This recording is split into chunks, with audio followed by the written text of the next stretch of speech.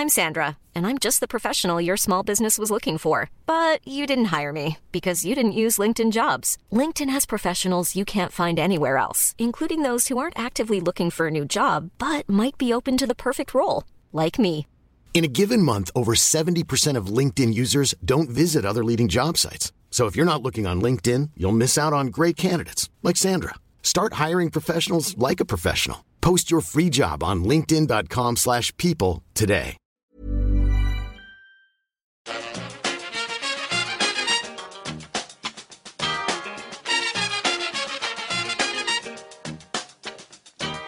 Bring it fast. Hello and welcome back to the EPL Roundtable. I'm your host, Kevin DeVries, and as always, if you'd like to reach us at the podcast, you can do so by either tweeting us at EPL Roundtable or emailing us at eplroundtable@gmail.com. All right, we are here at the end of the season with a Leicester City segment, of course, joined by the terrific Jim Knight, who you can find over at Jim Knight Tweets, and he is our Leicester correspondent on this show, so it makes sense that you're returning to after this. Unfortunately, not the end of the season that you would have wanted, but it started very brightly, kind of beginning to end. What was your view of Leicester's season? It was a season of two halves, almost identically. I was looking back at the results this morning in preparation for this, just to kind of get familiar. Obviously, it's been, historically been the longest season in history, right? So from the Premier League, we've never had a season finish in July before. So it takes some remembering to go back to the 11th of August when we played our first game. It was very much a case of before and after the turn of the year, essentially. Before we were flying high, and there was a run which I think was a club record best of 8 wins in a row, 8 league wins in a row, which really propelled us towards not just Champions League place, but potentially challenging Liverpool at that point as well for the title, albeit only for the first kind of third of the season. That very much came to an abrupt halt over the Christmas period when we were beaten by Manchester City and Liverpool quite convincingly. And then basically at the turn of the year, so we beat Newcastle United 3-0 on the first day of the season, the first day of the new year, should I say, the new calendar year. From then, we were pretty atrocious. There were some bright spots in there, but that's all they were, spots. And basically the case since lockdown has been carrying on that terrible run of form and basically just seeing whether we could do enough to cling on to a top 4 place. It then became a case of, okay, we were going into it with a huge lead, and then it was just being ebbed away as other teams got better and we were kind of plummeting.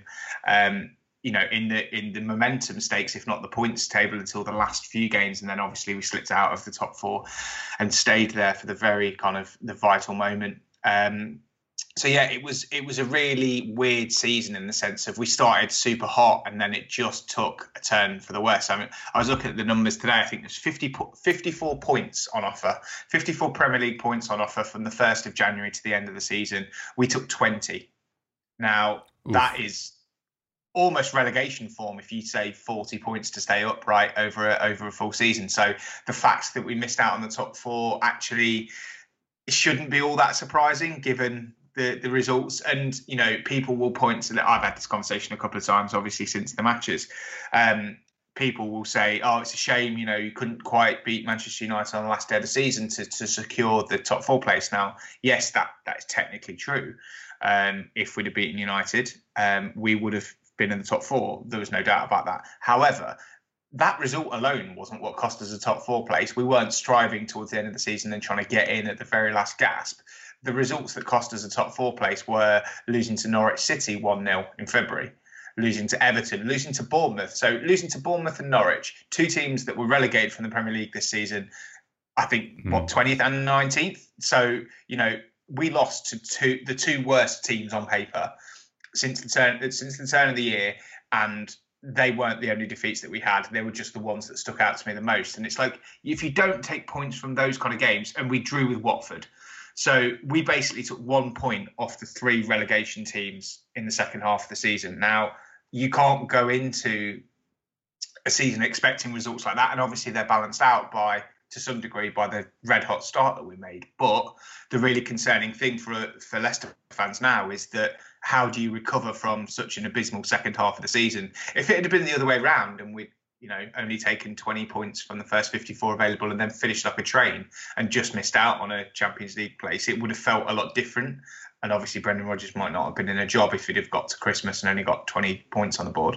But the optics of that would have been very different, and the feeling around the squad. And yes, there were injuries, but I mean, the lack of form set in a long time before those injuries did.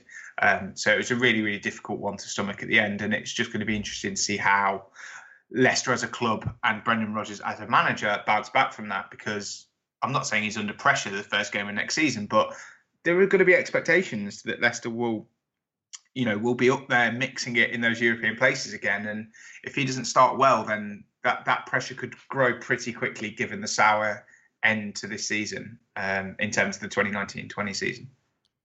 It's really interesting that you frame it like that, because I think a lot of people view Brendan Rodgers as having done a really good job, but this actually happened before when Shakespeare took over. There were questions toward the end of the year, and then he kept the job and then was out by December, if memory serves. It happens almost every single Leicester City coach that I can remember in the last 5 or 6 years. Ranieri won the Premier League and then was sacked the next season for not starting well enough.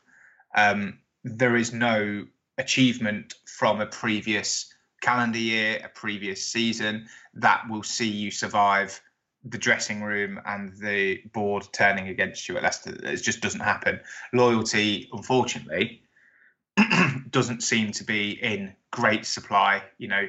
You sack the coach that took you to a 5,000-1 Premier League title win less than 7 months or 8 months after that happened, which tells you all you need to know. But that goes both ways. We've given Brendan Rodgers a huge new contract when he was fluttering his eyelashes at Arsenal, before Arteta was installed. And unfortunately, it fits very well with the timing of the downturn in form of December into January when that appointment happened. Now, I'm not saying that is the root cause, but if that is the root cause, what is going to happen in the next 6 weeks between now and the start of the next season that might then cause that rift, if there is a rift or if there are issues behind the scenes, to be healed? Because it's going to take, yes, you get to press restart and you get a fresh set of fixtures and everyone starts on 0 points, which is great news if you just survived and you're looking at it as a fresh start. Less so if you're carrying the pressure from a previous slump into that season. Like, you need to start well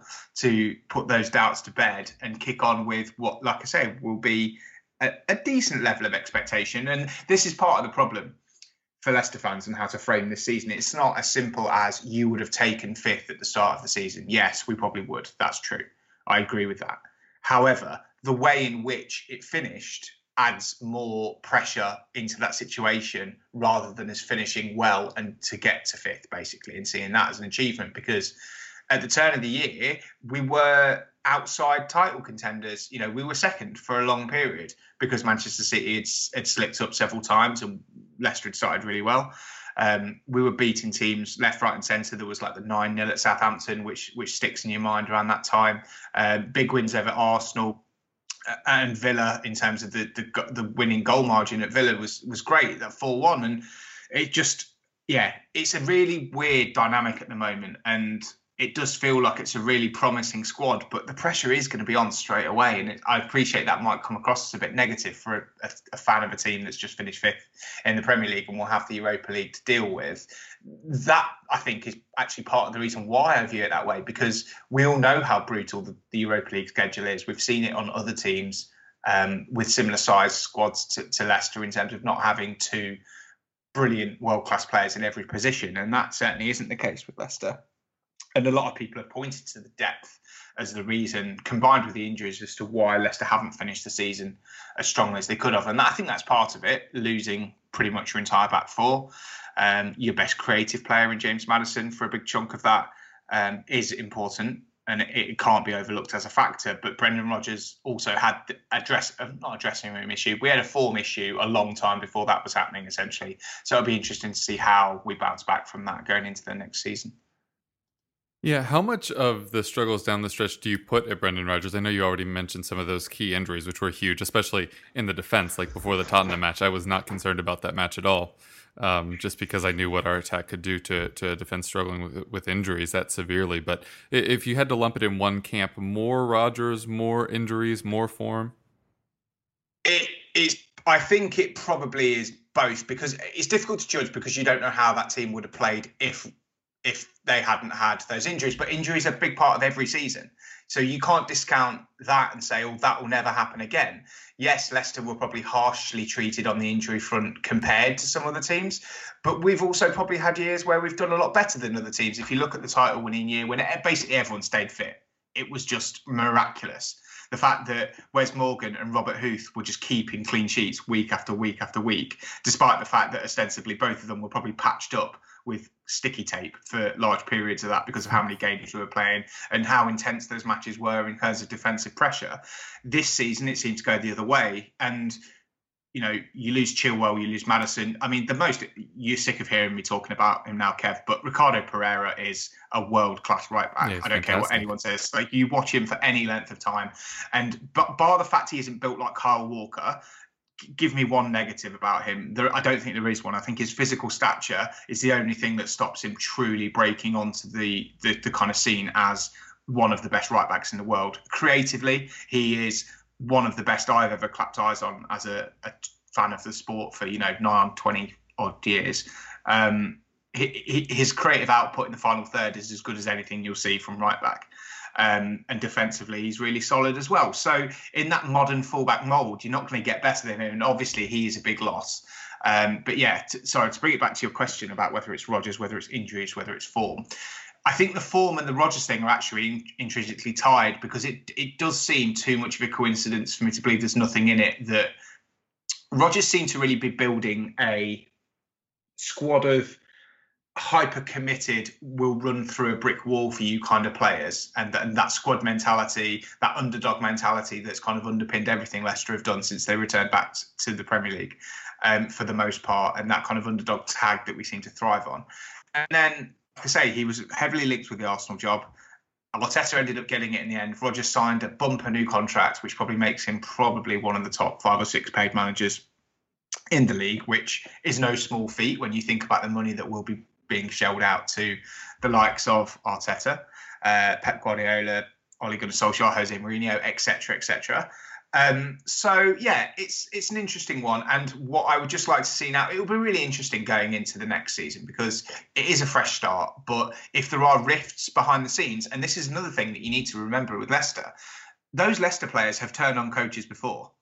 They've turned on Claudio Ranieri, who won the league with them 6 or 7 months before, and that was evident to see. They basically stopped trying, which is an awful thing to say. But the form drops in such a way that you can't think anything else, because we know these players are capable of much better, right?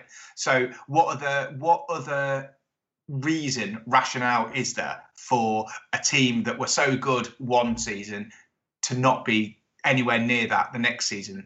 And it's just the output of the players and the coach combined. And sometimes it doesn't happen.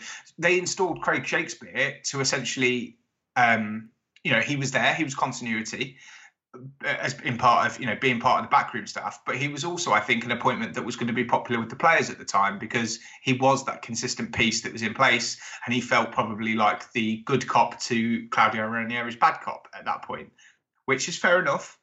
But then it all went wrong with him as well. So Leicester coaches of late don't really have long lives in terms of their lifespan as head coach or manager of Leicester. So it will be really interesting to see how that transfers from Brendan Rodgers, because we've obviously put our faith in him as a club for a long-term deal and a long-term contract. So whether that's just to ward off potential suitors, or whether we truly see him as the next manager of Leicester for the next 4 or 5 years. But also, I mean, one of the main things that was levelled at Rodgers when he arrived at Leicester from Celtic was that he was basically using Leicester as a stepping stone to a traditional big job back in England, because obviously he'd managed Liverpool in the past.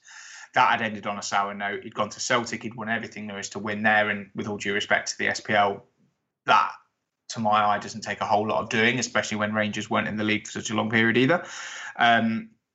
But if he is using Leicester as a stepping stone, he's going to need to get us consistently into that top 4, top 6 mix before another big club will see him as their next appointment, I guess. So this season on its own, I don't think is enough in terms of putting him in the mix for other big jobs, particularly with the way those managerial appointments sit right now. There isn't one that might immediately become available So he's going to have to get something going next season as well.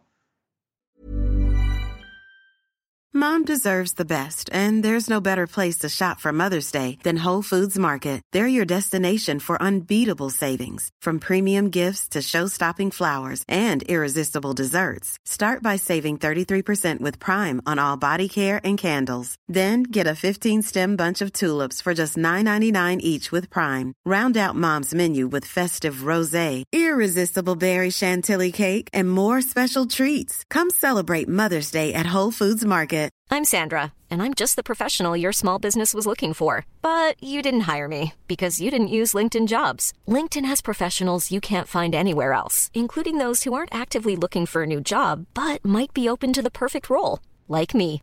In a given month, over 70% of LinkedIn users don't visit other leading job sites. So if you're not looking on LinkedIn, you'll miss out on great candidates like Sandra. Start hiring professionals like a professional. Post your free job on linkedin.com/people today. Yeah, it'll be certainly curious to see how that shapes out. It kind of feels like just the way you were framing that, of how we were always worried that Pochettino was going to leave us for like Real Madrid, and in the end up we had to let him go. So just it could easily be that. If you told me now that you had a crystal ball and that Brendan Rodgers wasn't in charge in 6 months' time or 5 months' time at the turn of the year, I would not be shocked at all, because the Leicester owners are extremely ambitious. And if they don't feel that things are going right in a way that is going to be detrimental to the club's long-term viability and success, then they will make a change. We have a history of doing that. And I don't think Brendan Rodgers' bumper contract, which, let's be honest, money makes no odds at a certain point in the Premier League money chart, like paying a coach off at that level. Yes, it's expensive, but you also take a punt on a £15 million centre-back, for example, hoping that he turns into a good acquisition. It doesn't have to be a sure thing from a club's finances perspective. So although it's expensive and it sounds a lot, it pales into insignificance when you consider all the rest of the money sloshing around. So if it's not going right, don't get me wrong, he's obviously a very, very talented coach. I just worry that there were so many warning signs for so long at the second half of the season, and he was basically just able to not survive, because that implies he was in immediate danger, but he was able to guide Leicester to a suitable finish off the back of 6 months of really good form, and what was, if you include the lockdown, 6 months or 7 months of really, really bad form, ostensibly. So yeah, and it's just going to be interesting to see how he takes that on board. Obviously, we have the summer as well, and there could be changes, which might freshen the squad up. It might see key pieces move on, which in itself presents a challenge. But with the Europa League schedule as it is, there's going to need to be reinforcements this year. And again, that's another big challenge for him and the club scouting department, who historically have done pretty well, I'd say, in the grand scheme of things. We've had a few big purchases go awry, but the vast majority of the lower end have kind of proved success, which is testament to their ability to scout prospects who aren't always the top of someone else's list as well, rather than just buying the obvious name that, for 30, 40 million pounds, which tends to be where it goes wrong with Leicester. It's weird. There's such an inverse success rate based on the amount of money paid, which, hopefully sees us in good stead, because we don't have to shell out hundreds of millions of pounds to bulk up the squad. Yeah, the squad is a great question, obviously, because you have so many talented players. You're getting all of the rumors of everybody leaving. Obviously, Tottenham have been very interested in Ndidi. We've seen Chelsea's interest in Chilwell reported on. You mentioned Pereira's greatness, although he's probably stuck there because of injury, which is great news for you. Yeah, he won't be back till October, I don't think, so I can't see him going anywhere. Yeah, so that probably locks him in. Are you worried about losing any of that young core? And then at the other end of the age spectrum, I know Wes Morgan, I think, is on the way out. Is there anybody else that you could lose at really either end of the age spectrum at the club? So the two or the three players that you would not lose, because I think with Morgan, he was a bit part player anyway. I believe he's already on a player coach style contract, and we've given him a 1 year extension. I think that was basically facilitated by the lockdown situation and the need to renew players because of their contracts coming to the end of June. So we've given him another year, the same as Fuchs, who obviously has been a bit part player as well when needed at fullback. The bigger question is how many of these players we hold on to that are the younger parts of the team. Now, you've got guys like Chilwell, which have been linked away. Maddison is rumoured to sign a new contract locally in the last 24, 48 hours. So if true, you would expect that to tie him down for at least one more year. I suspect that will be a bit of a Harry Maguire situation where we tie him down. He's 23 now. Give him another good year and somebody will see fit to buy him out of that contract. So it'll be a bit like ensuring that you get top money when you do need to sell him. He probably won't be at Leicester in 2 years' time, I would wager. Ndidi is a huge one. He is the heartbeat of our team. And for 23 years old, I think he's an exceptionally promising and already successful player. But yeah, I mean, Ndidi, Maddison, Chilwell, I guess the three that you might think. I mean, people are probably sniffing around Soyuncu as well. Obviously missed the end of the season due to a red card, but he's been really, really solid alongside Johnny Evans at centre-back. And for a 24-year-old player that we paid £15 million for, I think, 2.5 years ago, or 2 years ago now, it wouldn't be a surprise if he was on people's lists as a centre-back of interest. I don't think we'll sell more than one or two of these. That's the key thing. The club don't need money. There isn't really, unless it is a world record level offer for someone like Harry Maguire, we wouldn't have sold in that situation, even when he was at the height of his powers. And whether or not you judge him as an £80 million signing is a personal preference, I guess. My overwhelming opinion would be that he wasn't worth £80 million, and I refuse to believe he will ever be worth £80 million based on what I saw before we sold him. So the fact that we got £80 million for him was ostensibly a good deal. So yeah, there are a few players in the squad that have been linked away. As I said, Chilwell and Maddison are probably the two biggest ones. If they go, we know they will go for big, big money. You're talking 60, 70 million probably for either one of those players. And in which case you would back the club's recruitment to replace them in the medium term, if not the short term. You would make do and mend with what you've got, a bit like we did with some of the other players that have moved on. So, we sold Maguire. About 6 months before that, we'd bought Filip Benkovic and we'd bought Carlos Soyuncu into the club with the idea that one of them would eventually be the long-term successor for Maguire, and so it turned out.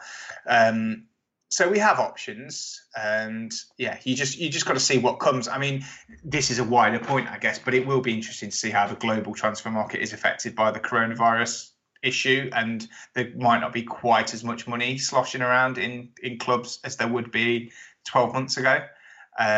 So if that is at all an issue in terms of depressing transfer fees, it might well be that all of those players are still at Leicester this time next season, or this time in 6 months' time, let's say, to start the new season. So yeah, it's a worry, of course, but also Leicester aren't of the stature where we can expect players to be Leicester players for life. We know that there is bigger money and more prestige elsewhere, especially for younger prospects like Maddison, like Chilwell, like Ndidi. So I don't think anyone at the club is naive enough to believe that they will be, Leicester players for life. It's just a matter of the nice position that we're not going to get.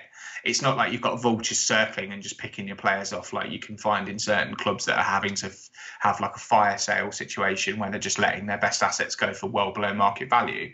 We pay good wages, which I think really helps. And I think the Champions League money and the Premier League winning money has helped that be the case. We can pay £100,000 a week if we need to, which ensures that the transfer value of a player like Maddison is significantly boosted. If someone wants to buy him out of that contract, essentially, and it's got 4 years to run, for example. So that's what we did with Maguire. I would suspect that's what we'll do with Maddison and Chilwell as well, just to ensure that we get the very, very best money if they do decide to leave and, pursue pastures new. Yeah, another name that wasn't mentioned there is Demarai Gray. Hasn't really kicked on with his career the way a lot of people expected. Do you think, kind of like you're referring to potentially Rodgers earlier, he might be one that slips out the back door instead of commanding the massive fee that at one time it looked like he might get? Yeah, I think Bournemouth were interested a couple of years ago, and I think a fee of like 25 million was touted around. Demarai Gray is probably one of the most frustrating players in the Leicester team now. In fact, I'm sure him and Barnes actually, but Barnes has got you can give Barnes a bit of a pass because he's not been playing regularly for that long. He's 22, so there's only 2 years between Gray and Barnes, which shows how young Gray was when we brought him in. I think he's been with us like 4 years, 5 years. So he was a kid basically when we brought him in from Birmingham. Gray's issue is that I still believe he's ostensibly the same player as he was that when we brought him in. Has a touch of the Townsend about him in that way. Yeah, a little bit actually. Yeah, both in terms of their position, their tendency to shoot when you might suspect there's a better option, and also that failure to kick on to the next level, which I guess is applicable to both of those players, all three of those points. So yeah, Gray is a fantastic player, but I think they said he'd made this season he might have tied the most appearances as a substitute or something, like 75 appearances for Leicester as Premier League player off the bench. He's just the go-to super sub. He rarely starts, which is a problem, I guess, if you're blocking the development of other players coming through from a squad perspective. I'm not saying he's definitely doing that. And at 24, he has the time to kick on. You know, you don't want to point to Jamie Vardy the whole time, but look at where Jamie Vardy was when he was 24, and Demarai Gray is a lot further on in his career in terms of his prestige. But I think the key maybe is the coaching side of that. You know, maybe it hasn't helped him that we've had something of a revolving door of managers.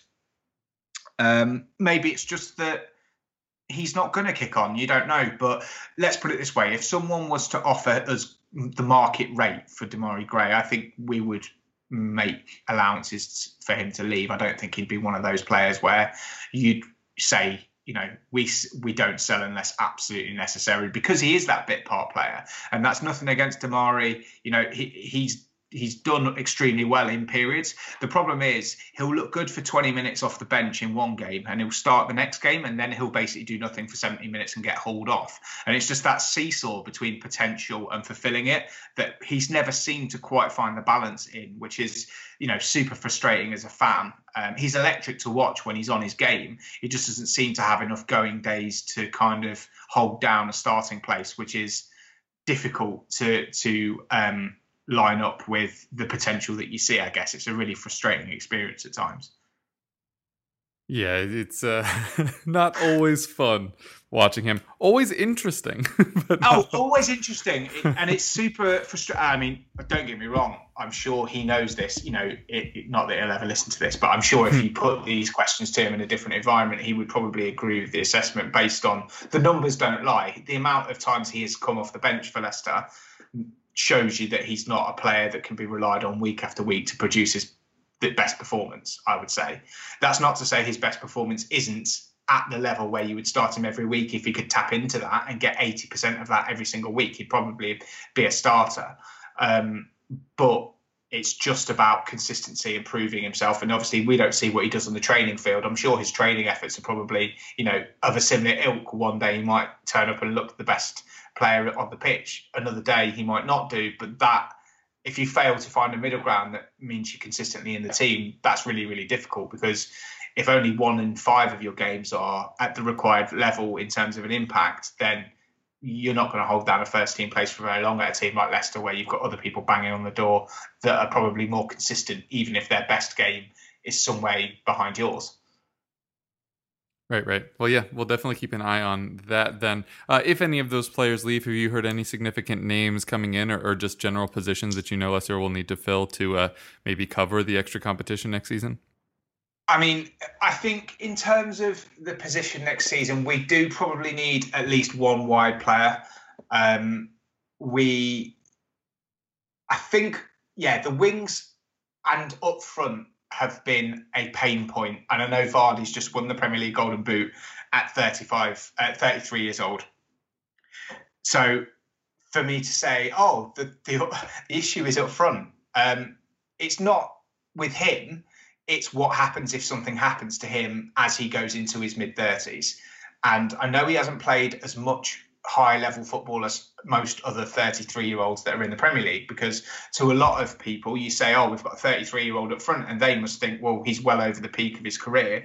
I'd argue that he is probably as good as he's ever been, which is, you know, borne out by the goal numbers. The problem is that he scores such a high percentage of our goals.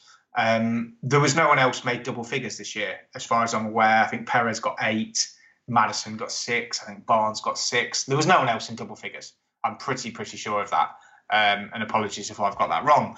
But if you're challenging for the European places and you're hoping to progress in those European competitions like the Champions League or like Europa League, you need someone or two players to contribute more in the final third than just that one player that gets into the 20s, and a load of other players that are in single figures. So it was weird when we brought Perez in because we weren't really sure where he was going to play. With the 4-2-3-1 that we play, that kind of can become a 4-5-1 when we're in defensive positions, it does mean that a second striker isn't really a natural position in that team.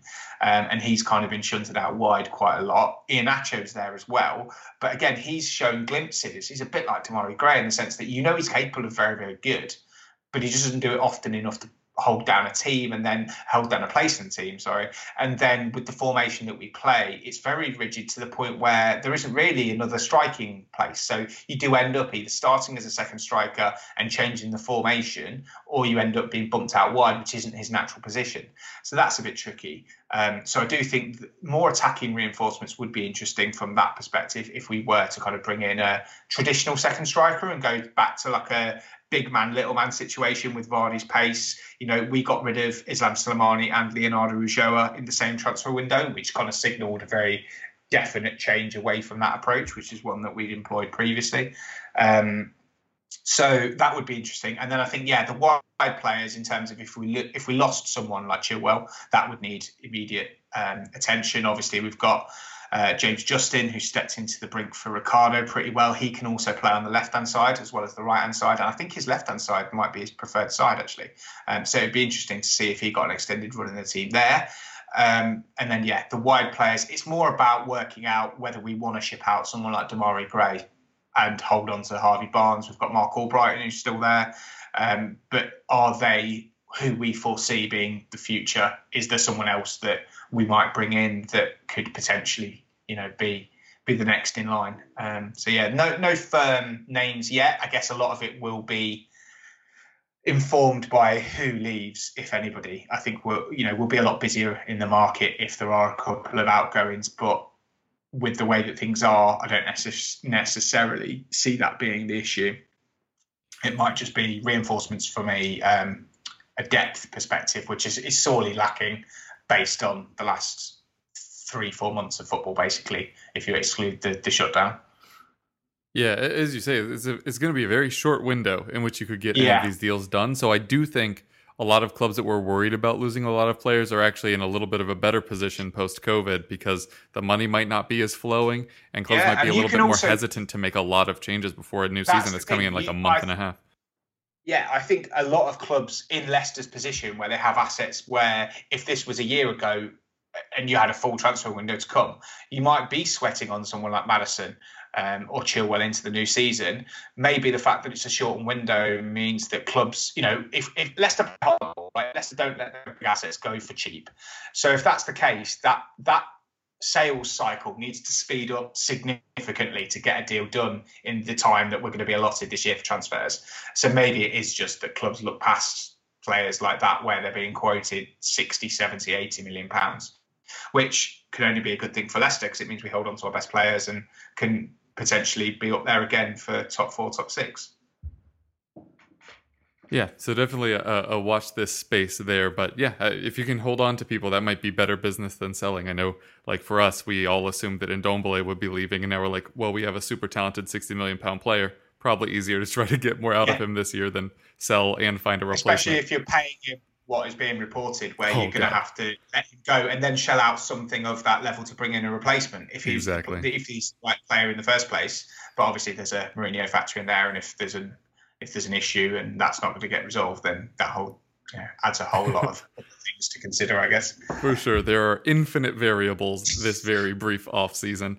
We'll wrap up by looking towards the next one, though. What are your expectations for next year? And do you think the focus will be more on the domestic competitions, or that you might actually try to chase that European glory in the European League and then obviously the Champions League spot that it brings?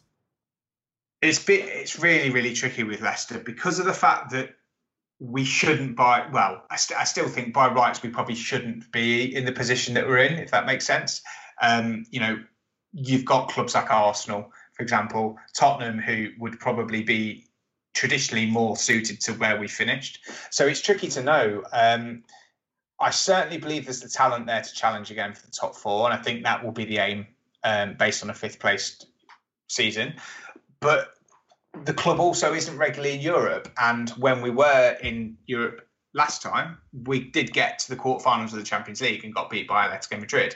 So that to me would indicate that at least at a board level, they expect some of the resources and some of the approach to go towards that.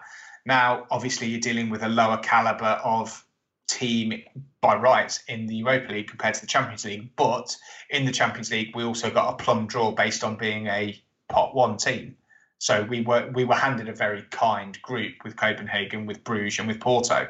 And we managed to get through top of the group. Whereas in the Europa League, that might not be the case. And there are a whole lot more kind of, not sleeping giants, but just high quality teams that you wouldn't necessarily, that are potentially on the cusp of Champions League quality, floating around in there. So, yeah, I would say that we need to give the Europa League a decent go, and I think they probably will. The issue for Rodgers will be balancing that with the Premier League, because anything less than fifth, I guess, is probably going to be seen as a failure purely based on the whole kind of backwards step element. So that is really interesting, and it's a really interesting balancing act for him. But yeah, the club will expect the domestic competitions. I mean, we've never really taken the cup competitions that seriously in the FA Cup and the Carabao Cup anyway. We've regularly got to the latter stages and then put out a rotated team, which has been a real fan frustration. I've spoken about it a few times before on the pod, that it's a real frustration that we haven't won silverware apart from the Premier League. Like, we haven't won a domestic cup for 20 years. I think 2000 was the last time we did. So there's a real appetite for fans to get to a final at Wembley. And the last few seasons, we've been in semi-finals or quarterfinals, and we've let it slip often by putting out a rotated team against like Manchester City or Chelsea. So, yeah, there's plenty to consider for Rodgers. It's a serious headache in terms of how you apportion that out, especially with a potentially brutal shortened season plus Europa League travel and everything like that. And that, again, bears mentioning. If the season doesn't start till September and has to be finished in time for a rescheduled Euro 2021, that is a real headache for teams that are in Europe as well as domestic. Gotcha. Well, best of luck in the coming season. This one ended yesterday, and that one's, like I said, 6 to 8 weeks away? Yeah, going to be pretty crazy. Fortunately, it looks like both of us have avoided the play-in round of the Europa League, which would add another week to it. But nobody will have to do what Wolves did this year, which was win 2 separate matches in different Julys in the same season. So that'll be nice. Also, I did just want to bring up this stat organically earlier when we were talking about your struggles towards the end of the season, but I didn't manage to. You picked up fewer points after the 9-0 win against Southampton than Southampton did. Which is insane when you put it like that. And also, I mean, just to add to that point, that 9-0 against Southampton was the second of the 8 consecutive league wins. So it's not like that was the last one, and it was the bookend that turned the tide, and after that we got a bit overconfident. That 9-0 was the second of the 8 match winning run. So considering we picked up fewer points from there, that also included 6 more consecutive victories following that match than Southampton, is mind-blowing. Yeah. Really.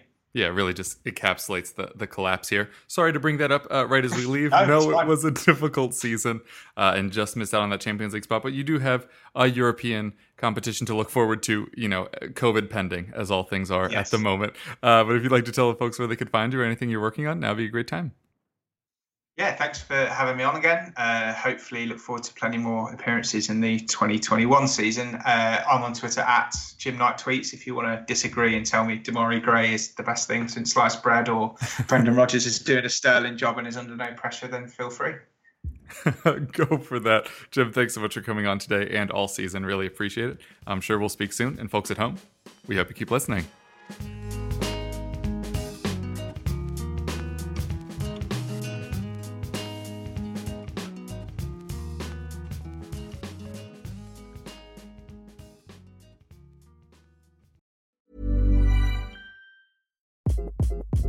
Hi, this is Craig Robinson from Ways to Win, and support for this podcast comes from Invesco QQQ, the official ETF of the NCAA. Invesco QQQ is proud to sponsor this episode, and even prouder to provide access to innovation for the last 25 years. Basketball has had innovations over the years, too. We're seeing the game played in new ways every day. Learn more at Invesco.com/QQQ. Let's rethink possibility. Invesco Distributors, Inc.